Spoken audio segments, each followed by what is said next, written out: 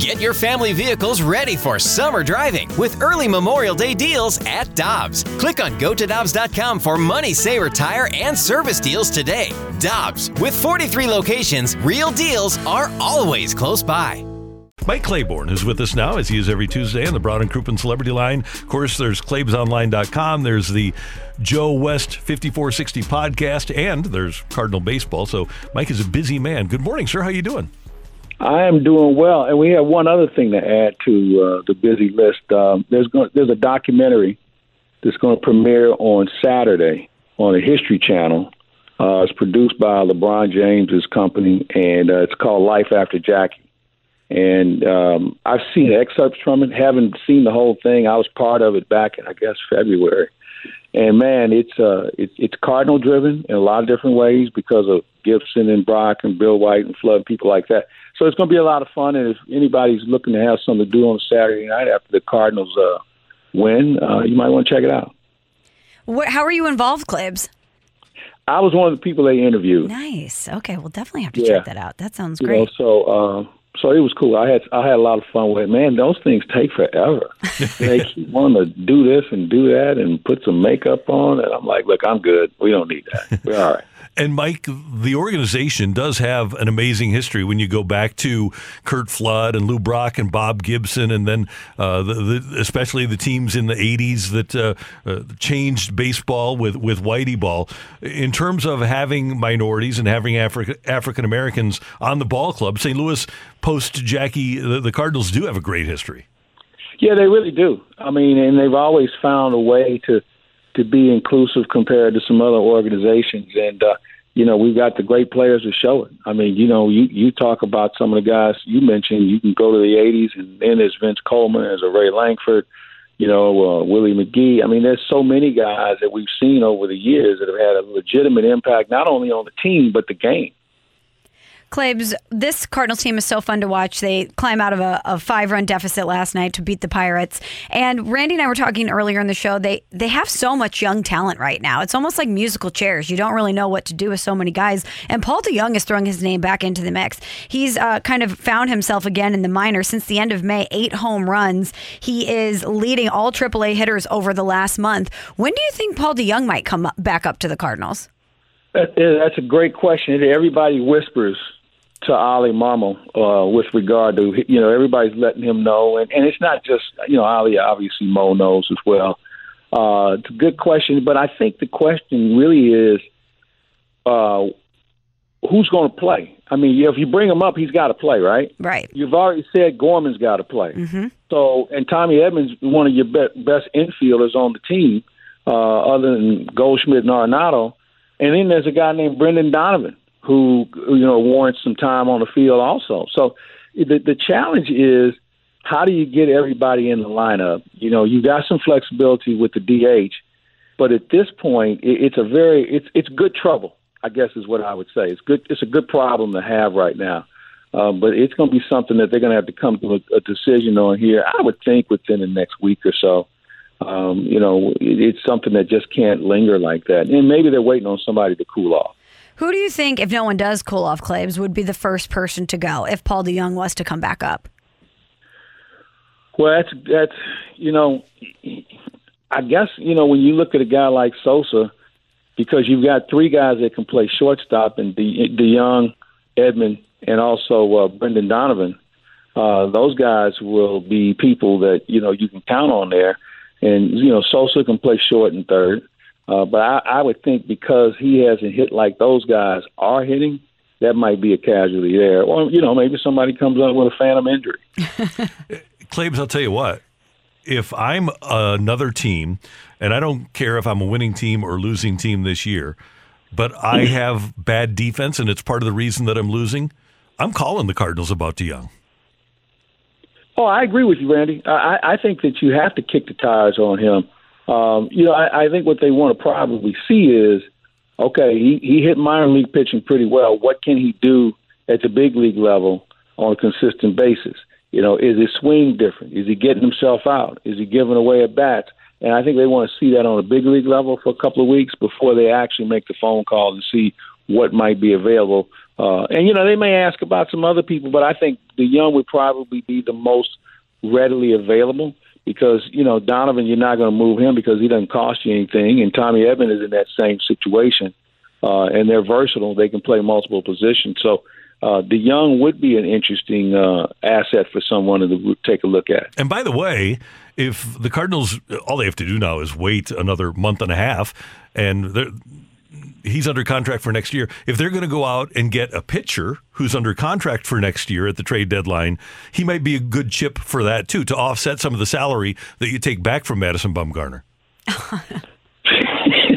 See how he just sneaks that in there, Claves? Just roll that one in there. Bumgarner wants out of Arizona. I know that. He made that clear to multiple people that, that's probably not a place he's going to finish his career. I have to be careful with him. Is he a guy that's just not very good on a bad team, or is he a guy that just needs a shot in the arm? Because I think the bottom line with him is velocity and location. His velocity's dropped dramatically over the years, but his location is something that he's probably become better at. So that's a guy certainly you would kick the tires on, and, we probably need another left-hander because we don't know what the Matt situation is going to bring us. Whenever you talk about a shoulder injury, you have to be more cautious. And the Cardinals are being that along with Steven Matz. I know he threw flat ground the other day, but flat ground compared to getting in the rotation, we're a long ways away from that. If you don't think so, ask Jack Flaherty. So it's one of those issues that you need some guys, and I know Mo talked about it the other day. You don't win divisions or you don't get in postseason in April and May, but you really start to put your team together in June, hence the reason Flag Day, which we're not celebrating today for the opening day of the season because of the lockout. We moved it back to July 4th. So, but, my point being, and I think this is a classic reason on why this is a date on the calendar that does have significance. As I've said before, you have hot streaks, you have cold streaks, you have surprises in Donovan and Yepez and some other guys who have come up and made an impact. You have concerns or disappointments, whether it's Corey Dickerson or DeYoung and people who have not lived up to the expectation. And then you have, players that you are trying to figure out, okay, this guy, this is where we want him to be. And so you have all those things you roll into one, and at that point you say, okay, this is what we need. And you still have time to get it. Let's face it, there are some teams that feel like they're out of it. We say, well, Pittsburgh can't win or Cincinnati can't win. Probably not. But double digits being out of first place does not eliminate you in June. And I think the Cardinals are a good example of that last year when they ran off 17 in a row. Now, granted, I'm not sure if anybody's going to do that, although Atlanta thinks they can. It still says that you still have a chance. But you have to, your decision, though, if you're double digits out, you probably make that decision on whether you think you're in it or not, where you can move assets. You probably make that decision sooner than some other teams who, if they get hot, they have the skill set to be able to really compete. Claves, one of the Flag Day surprises is the mustache man, Matt Carpenter. He hit 176 in 2020 and 2021. 28 days ago, he's in the minor leagues. Now he's in Yankees history. 6 home runs in his first 10 games. We knew that Matt Carpenter had lost a step here with the Cardinals. That coupled with some bad luck, it was just not working out for him. He went on a big quest this offseason to find himself again, to fix himself. But are you surprised with what we're seeing out of Matt Carpenter right now? Yes, I am. I don't think anybody envisioned Matt Carpenter having this sort of run. And as you mentioned, in the offseason, he was going to fix himself. And, that was an annual statement. I mean, if he's not working with a new hitting coach, he's working with his dad. I'm going to wear batting gloves. I mean, I'm going to get stronger. I'm going to lose weight. I mean, every year there was some sort of maintenance or some sort of enhancement with regard to trying to be better that we heard from Matt Carpenter. So when he went home this year, we kind of thought he was done. I mean, there was no evidence that would tell you that Matt Carpenter was going to be playing like he is by what we saw over the last 3.5 years. You'd say there's no way. We've seen everything. He's tried everything, and all of a sudden he finds his way. He gets in the right situation, and he's having a good year. And I couldn't be happier for him because I thought Matt Carpenter was a really good Cardinal. He was never short on putting the work in, and I think that's something that you appreciate. He was good on and off the field, so good for him, and I hope he's part of this lineup when he comes to St. Louis. Mike, when you and I were a lot younger, we'd walk into the Cardinal broadcast booth at the old ballpark on a day like today, and Jack Buck would have a bucket full of ice water that he'd have his feet in. Remember that? And the players would get a cabbage. Players would get a cabbage and put a slice of cabbage in their cap. Oh, man. Jack would have a big tub of water. He'd have his pants legs rolled up, and he'd have his feet in them. Mike had his own method of trying to cool off. I mean, everybody was scrambling at that point. I think we have more fans than you'd see at Walgreens right now. I mean, we got fans everywhere blowing in our booth, man. I mean, and some people are still uncomfortable. So it is, and I don't know, Randy, I think the older you get, you sense and feel the heat more. Because remember, we were kids. We'd run around and it'd be 134 degrees. And be like, all right, I want to go back outside. I'm going to have some Kool-Aid or I'm going to have something to drink and I'm going to go back outside. Yeah. And how about when we were given salt tablets, of all things, back in the day?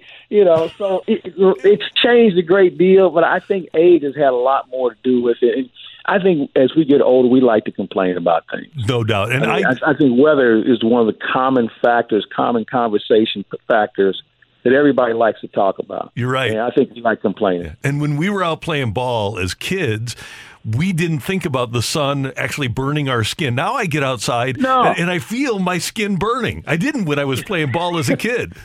No, you know, again, kids, man, they could care less. And remember, they wouldn't even give you water. No, you'll cramp up if you have water. I mean, so we've gone through this evolution of how to take better care of ourselves, and boy, weren't we dumb Gene Stallings, when we were man. kids. Yeah, Gene, you know, I love the man, but I wasn't going to play for him, that's for sure. I need to go back for a second, guys. Cabbage on top of the head. What was the thought process there? Michelle, you know what? I have no idea. I have no understanding of why people would do it. I mean, you know, we had people putting aluminum foil in their shoes and their cleats. All that did was have the metal cleats warm up even more for your feet. I mean, guys, they would take the shoes off and the feet would be swollen and puffy. And, you know, we were just throwing stuff on the walls back then. Trying anything. And then think about AstroTurf. Yeah. If you never played on AstroTurf, you have if you think it's hot on the field now, you should come play on it. Willie McGee and I were talking about that yesterday. About, you know, it feels like you've gone from being in a furnace to another. Yeah, I was telling Ollie, too. It was just brutal. Mike, it was, you know, because you saw the thermometers down there just like I did, and I was an usher, so I had my feet down on that, but it was between literally 140 and 150 degrees on that turf.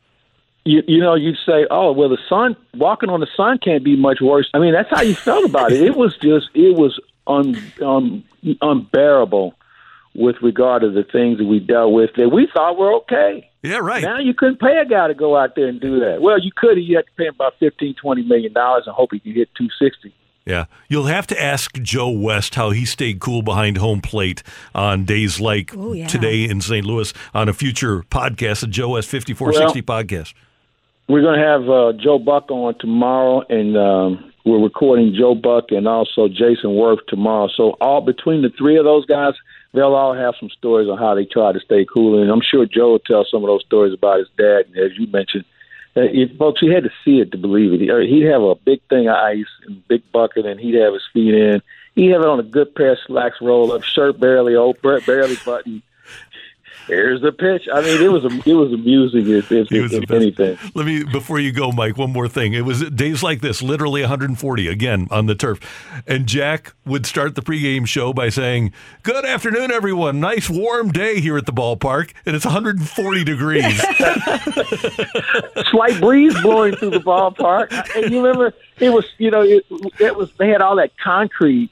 And as Casey Stengel said, it holds the heat well. Yeah. I mean, that was a furnace pit, man. It was something I'm glad I survived. Let's just put it that way. No doubt about it. Claibs, always good to talk to you. Thanks so much. Have a great day at the ballpark. We'll be tuned in, and we'll talk to you next week, and happy Father's Day. And same to you, sir, and all the other fathers out there listening. It's a great day for us to hang out with our kids, and hopefully we have kids that think enough of us to call us or have a nice gift for us as long as it's not another tie. Exactly. We'll see you later. That is the great Mike Claiborne on 101 ESPN. Here's the lowdown on lowering bad cholesterol from Leqvio. Lowering bad cholesterol is hard, but you could do hard. You lived through 5 fad diets. 11 sleep training nights, 9 mediocre middle school recitals, 1 heart attack. And with Leqvio, you can lower your bad cholesterol and keep it low with 2 doses a year after 2 starter doses. Prescription Leqvio inclisiran is given by a doctor for people with known heart disease on a statin with diet who need more help lowering bad cholesterol. Common side effects are injection site reaction, joint pain, urinary tract infection, diarrhea, chest cold, pain in legs or arms, and shortness of breath. Results may vary. Learn more at Leqvio.com or call 1-833-537-8462. Ask your doctor about Leqvio. That's Leqvio. Lower, longer, Leqvio. This episode is brought to you by Zelle. Whenever you're sending money through an app or online, it's important to do it safely. Here are a few helpful tips. First, always make sure you know and trust the person you are sending money to. Second, confirm you have entered their contact details correctly. And finally, if you don't trust the person or your recipient is rushing you to send money right away, think twice before sending money through an app or online.